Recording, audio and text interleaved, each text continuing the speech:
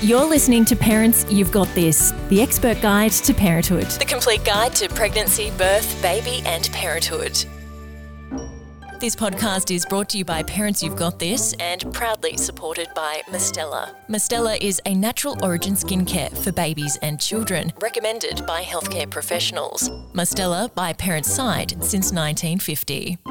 Sleep is one of those big challenges parents face, particularly in the first year.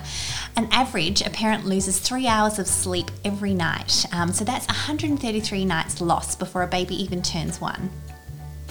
It is very lucky that today we are joined by our amazing sleep experts from Infant Sleep Australia. We have Dr. Fallon Cook and Dr. Laura Conway here, and they are going to be sharing their amazing sleep advice with us all today to get our little ones sleeping really, really well. Both of these women hold PhDs and they come to their practice backed by research, but also working really closely with families to find targeted sleep solutions that work really well for them. Thank you so much today for joining us. Thank you. Thanks. We thought we'd kick off with the first question all around newborn sleep. What can parents typically expect from their newborn in regards to sleep? Oh, it's so varied. When they're fresh out, they need to feed a lot. You need to change them a lot. We really don't expect great big long stretches of sleep from them, particularly in that first sort of few weeks or so while they're kind of settling in. So I would say expect things to be really wildly up and down as you kind of find your feet and as your baby finds their feet as well. Do you have any tips for how parents should set up their sleep space to really foster fantastic newborn sleep? Yeah, so there can be some easy wins when it comes to setting up the sleep space. So think about having a safe bassinet or cot that follows the Australian standards. Think about having a dark room where you can think about using blackout blinds, or if you've got heavy curtains already, that makes a nice dark space for your baby. Some parents like to use white noise or an equivalent, and that's really good for muffling any environmental sounds, particularly if you've got other children in the house, and making sure that you're using a swaddle or safe sleeping suit that fits your baby correctly in the first few months. And some parents will find that their baby can just sleep anywhere. They don't care about the noise and the light. But if parents are really struggling with their baby's sleep, it's definitely worth trying to darken things down, quiet things down, because you might have a baby that really needs that support in order to have good sleep. And what about room temperature? Does there need to be a particular room temperature the nursery needs to be? Yeah, so we typically suggest somewhere between about 18 to 22 degrees is pretty good. Typically babies do better in a slightly cooler room but with more layers on, so that tends to just kind of create that nice snug feeling, and they tend not to overheat if that room is a little bit cooler. So we sort of say to parents, don't waste a lot of money ramping up the thermostat because even if it is sort of around that 18 degree mark, as long as they're rugged up well, they should sleep pretty well and be nice and snug.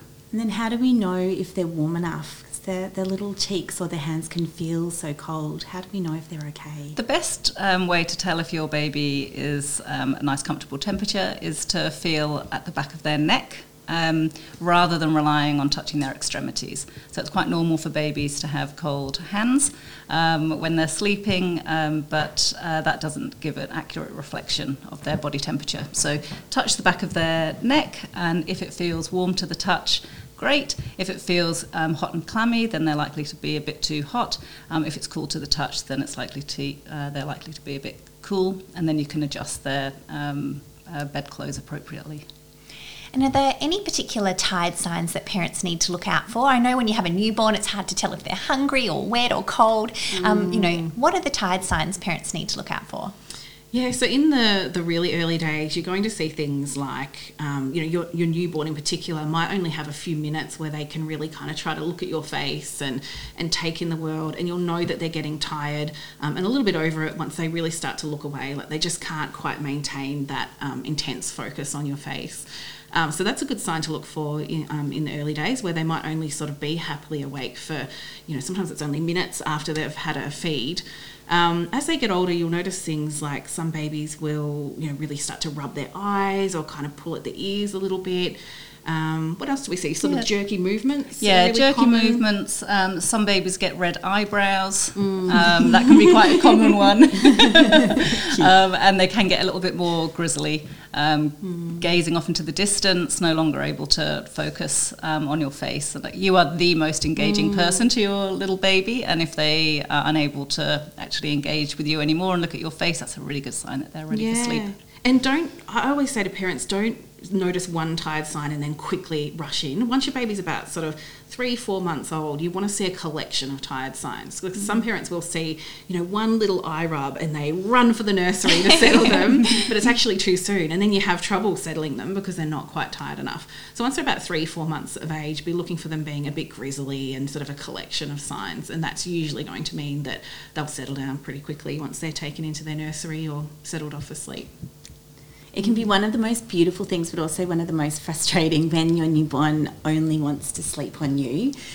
Do you have any tips for how we can encourage little babies to sleep in their cot, both for their own benefit, but also so mum can get up and get some things done? Yeah, look, we all, us older mums who, our children are a little bit older now, we'd look back and think, oh, it was so lovely when we had those contact naps. Yeah. And it can be easy to forget how exhausting it is if you can't put your baby down.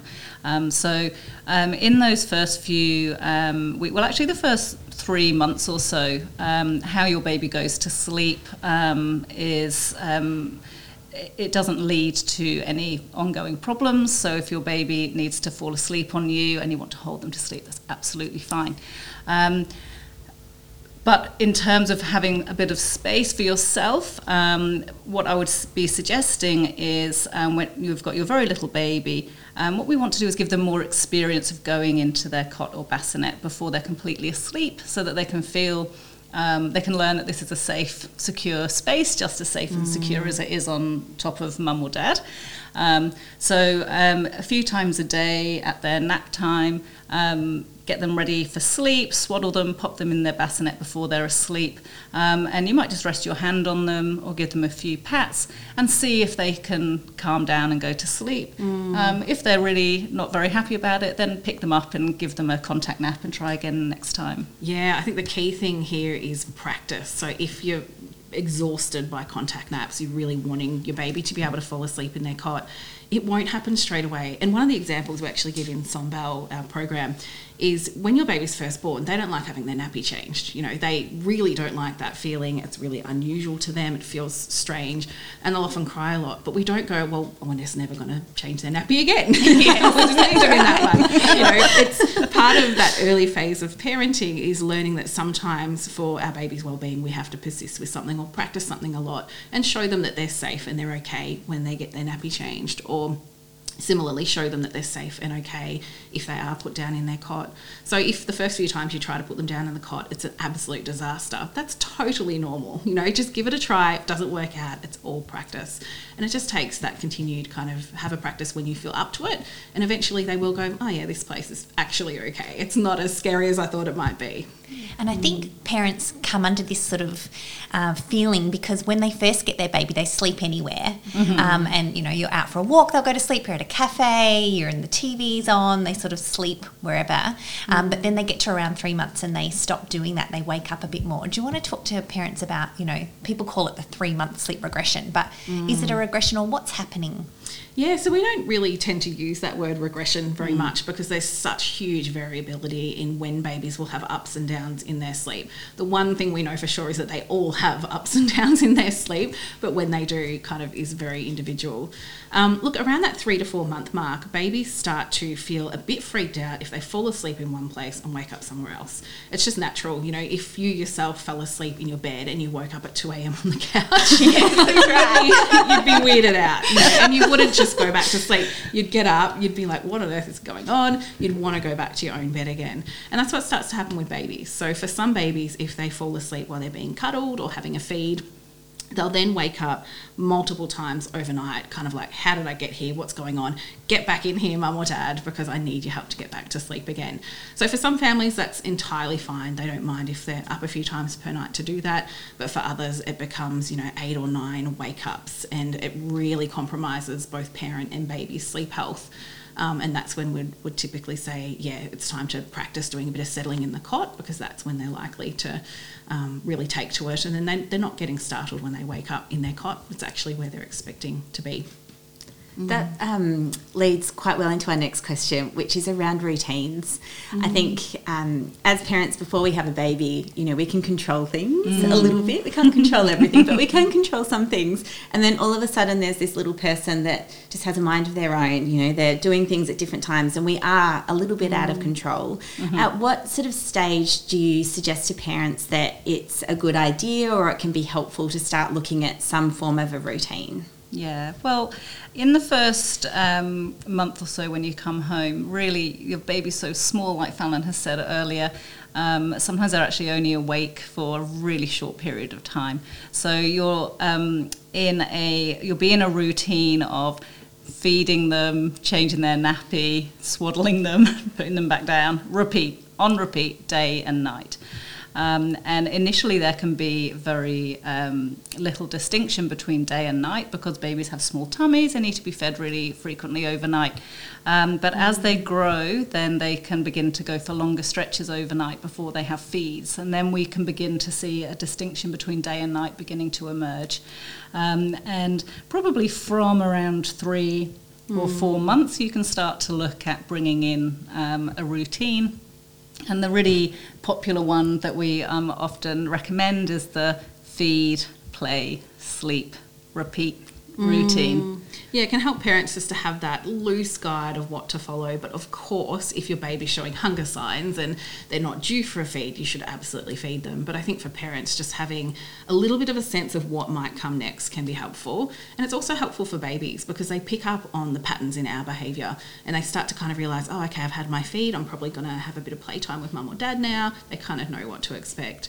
And I would probably say about sort of 4 months of age or so, it's a really good idea just to have, even if this is all you do, try to have a consistent bedtime and try to have a consistent wake up time, because that really helps their circadian rhythm get into a nice groove, and can make each day more predictable, because they're sort of due for naps at similar times each day. Yeah, and what about sleeping through the night? I know, as sleep experts, you probably, but I think that's what parents want. They want them to sleep through the night, not knowing what is normal and what's not normal. So do you want to talk a little bit about what is actually possible and what is actually normal, or what happens to most parents? Yeah, so again, I know I sound like a broken record, but there's such huge variability. So there will be babies who will sleep through the night at 5 or 6 weeks, and they just always sleep through the night. And we try to be kind to their parents. That's right. We feel very frustrated if we don't have one of those babies. But others really do take their time. A lot of them, it won't be until they're sort of 6 months of age or older. And it depends a little bit too, because if you keep offering night feeds, they'll tend to keep waking up kind of wanting those night feeds. So parents do get a little bit of a say in when it happens, and I think it's best just to be guided by what you would rather do. If you're happy to feed a couple of times per night, carry on with that. But if they're 6 months of age, they're gaining weight well, and you're really keen to reduce those night feeds, then you can gradually reduce them, because they can compensate by taking more calories on during the daytime. And once they're no longer having night feeds, they typically then will start to sleep through. But I think don't put too much pressure on yourself, because it's a lot of parents in a bit of a race to get there, and all babies are on their own time course. So it takes a bit of patience. That's right. And they're not like robots that you can program. Exactly. I don't think I've had a proper full night's sleep for, I've got 4 kids. Someone's up with the water bottle, someone's wet the bed, someone's had a nightmare, someone's worried about school the next day. Yeah. So you sort of just, if you get a full night's sleep, I'm like, yes! Yeah, totally. What strategies do you suggest that parents try when they're wanting to help their baby to sleep themselves? So self-settling techniques. What do you find works? The key when you're working on cot settling or bassinet settling with your baby is consistency. So often we see parents coming into our clinic who are so committed to helping their baby get a good night's sleep that they're walking up a ladder in the night. So their baby is crying, they'll go in and they'll try and pat them off to sleep. And they'll do that for a couple of minutes and the baby cries a bit more. So then they pick the baby up. And the baby cries a bit more, so then they're walking around the room, the baby cries more, the next minute they're bouncing on the Fitball, and everyone then is distraught. So the baby doesn't know what's going to happen next, and the parents are rapidly running out of strategies, like what are they going to do next? And that's when we can see some dangerous scenarios coming in where parents will pop their babies in the car in the middle of the night or put them in the pram to walk around the block, and that's really not great for anyone's well-being. So the key is to pick an approach that you feel comfortable with as a parent and to practice it and stay consistent. So what you might do if your baby is woken up overnight is go in, pick them up and give them a lovely cuddle, tell them you love them, check that they don't need their nappy changed or they're not due a feed, and then pop them down in their cot. And if you had chosen, for example, gentle patting, you might pat them in a heartbeat fashion, like boom, boom, boom, boom, boom. And you might hum or shush at the same time. And you'll do that for a period of time that feels comfortable for you. And then after that, you might pick them up and give them a quick cuddle, pop them down, and off you go again. And when your baby is getting used to this new approach, this one consistent approach, the key is not to then keep changing it up, because then they're going to go, oh, well, what's next? So just stay super consistent. Yeah. And I think it's really, a lot of parents are sort of trialing lots of different things because they think, what's the magic thing that's going to work this time? And I think it's really important to keep in mind, especially as babies are kind of heading towards 1 year of age, they're so clever and switched on. So if they don't want to be in their cot and they notice that if I really, really ramp up my crying, all these different things happen, then they might start to feel motivated to actually just go straight to an almighty shriek in the middle of the night, thinking maybe that's what will get me out of the cot or maybe into mum and dad's bed or wherever it is they might be hoping to go. So definitely just choosing one approach and just gently persisting with that. Yeah, like Laura said, break it up with some cuddles and things along the way. Once they're used to that bit of support to get back to sleep in the cot, it's pretty easy then to just phase out the padding, do it a bit more gently, gradually start to move out of their sleep space until they're managing that whole process on their own. And what about sleep deprivation? I think all parents at some point get sleep deprivation. There are some lucky ones, but even in those first few, weeks and moments where they're waking up and going back to sleep, how do your parents deal with this sleep deprivation? Any tips?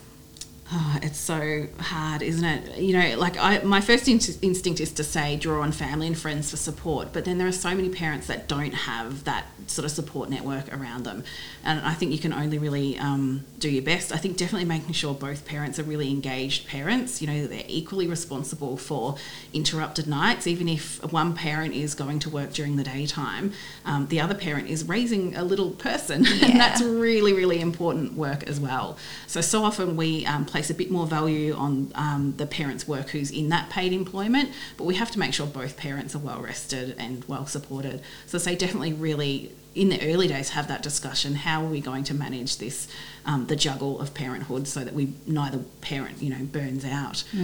So it might look like splitting the night into shifts. The mum might do the settling up until midnight, for example, and then the dad or the other parent might take over after then. Or the mum may just do the settles that involved a breastfeeder. She's a breastfeeding parent, and the other parent do the other settles, just so that both parents have their sleep protected. Of course, like Fallon was saying, that's not always the case. You don't have somebody else to rely upon. There's that adage, sleep when the baby sleeps. I know it's a little bit ick sometimes because it can be so hard. To think about those household chores that you really feel need to be done whilst the baby is napping. Really just give some solid thought to, do they actually need to be done? Because even if you can just sit down for 5 or 10 minutes and have a little micro sleep on the couch whilst your baby is sleeping and just leave those dishes, that's really important, because it's really, you need to be functioning well to be able to be being the best parent for your little baby, and sleep deprivation can impede your ability to be the best parent. So getting your rest takes priority over anything else. Absolutely. And I would say when it comes to the household task, worry about keeping things clean, but don't worry about mess. Who cares if it's messy? It just doesn't really matter. Just worry about what needs to be clean, and say no to things. There might be all sorts of social things happening. Maybe you've been invited. If you're exhausted and you don't really want to go, just don't. You can prioritise you and your own family, and that's okay. Yeah, and reach out for help. I think, if you're really tired, come to you guys who are the experts and get some sleep help, I think. A huge thanks to Mistela for sponsoring this episode. When we become parents, we welcome any tips and tricks that can make our lives easier. Mistela's specific care range includes products for your child's specific needs, like Mistela's massage oil with 99% natural ingredients. Perfect for a baby massage to soothe, moisturise and help calm and prepare your baby for sleep. Mistela is our family's favourite. A huge thank you guys for coming on the program today, and thanks everyone for listening. You've been listening to the Expert Guide to Parenthood podcast, and never forget parents, you've got this. The information provided in this podcast is general in nature and is intended to support, not replace, a discussion with your doctor or healthcare professional. Parents You've Got This take no responsibility for any medical decisions made by individuals based on the information provided in this podcast. Join a Parents You've Got This masterclass today to be prepared, excited and educated for pregnancy, birth, baby and parenthood. Visit www.parentsyou'vegotthis.com.au and sign up for a masterclass today.